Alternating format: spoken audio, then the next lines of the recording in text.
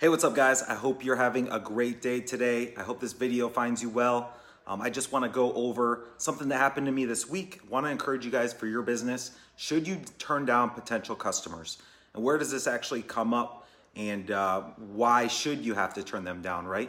So just this last week, we had 2 disputes from our business that came in. We did all the work for them. We did everything that was promised. They did the checkout page. They agreed to our terms and our conditions and our service. And once the work was done, they went to their bank and disputed the charge.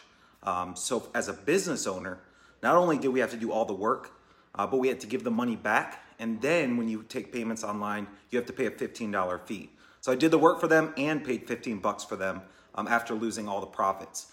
So the point of the story and the point I'm bringing this up is there are times when you need to turn down new customers. These 2 new customers that came in, the very first phone call I had with them, after telling them everything that we provided and how we were gonna help them, their number one question was, is there any discounts?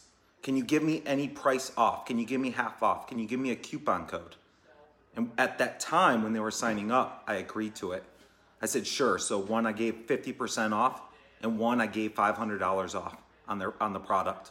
So not only did I give them the product that I promised, I gave them a discount, and then I had to pay 15 bucks back to the bank after returning their money.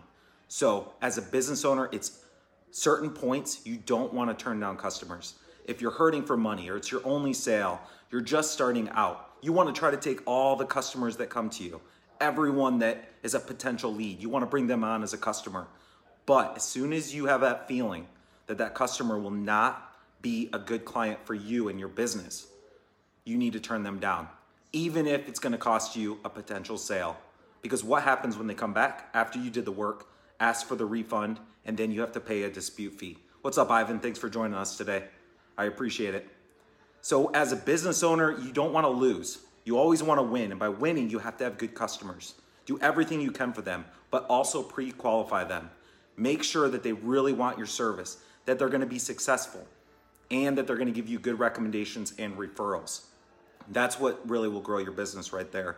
And as soon as you have that person coming in, asking for the refunds policy, asking for a discount or a coupon, not only are they not going to be successful with your product, but they won't be successful with their own business. So if somebody's not going to be successful with you and your business, why would you want them as a customer?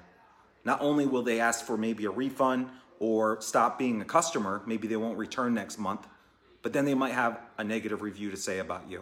So always do a pre-qualification and don't be scared to turn people down. It's okay. Up until this year, actually just recently, I've tried to accept every new customer, and now I'm learning it's just not worth it. There's so much work you have to go in and put in afterwards that it's going to take time away from the customers that actually care and that are going to benefit you and your business. But most importantly, it's going to take away from the customers that are going to be successful with you.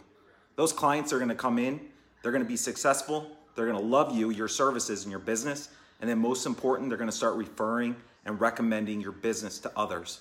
Those are the clients you want to work for. Those are the clients you want to put 100% in for, instead of wasting your time on people that want refunds and aren't going to be successful, whether it's with your business or their own.